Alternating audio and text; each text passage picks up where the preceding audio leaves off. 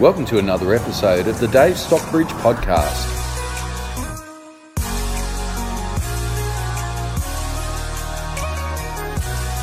So another video from the end of my open inspections here, and I've been asked it several times today, and I do get asked every weekend, what's the vendor's best price?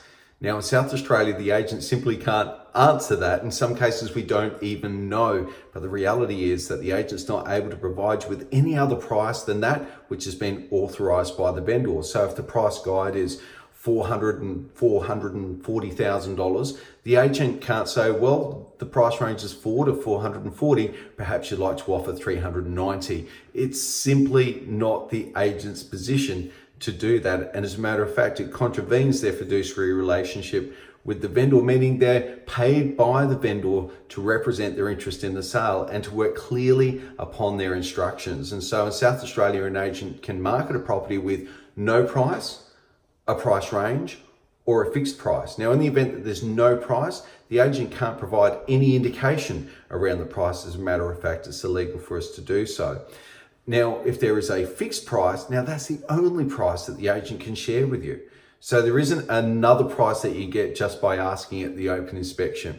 I would suggest to anybody though that might be thinking about buying a property for less than the asking price, which is, let's face it, most buyers, make an educated, informed decision. Base it on your own experiences. Never pay a price depending on what it is that the agent or the vendor is asking. Always offer an attunement with what it is that you think the property is worth, or how do you think the property is going to serve you into the future. So keep those things very clearly in mind when making an offer to purchase a property, and think less about what it is that the vendor or the agent's opinion on value might well be.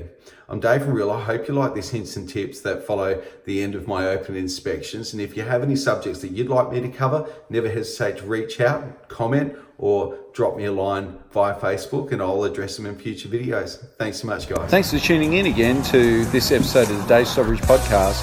Please follow us on Facebook or subscribe to us on iTunes, and we look forward to bringing you more next week.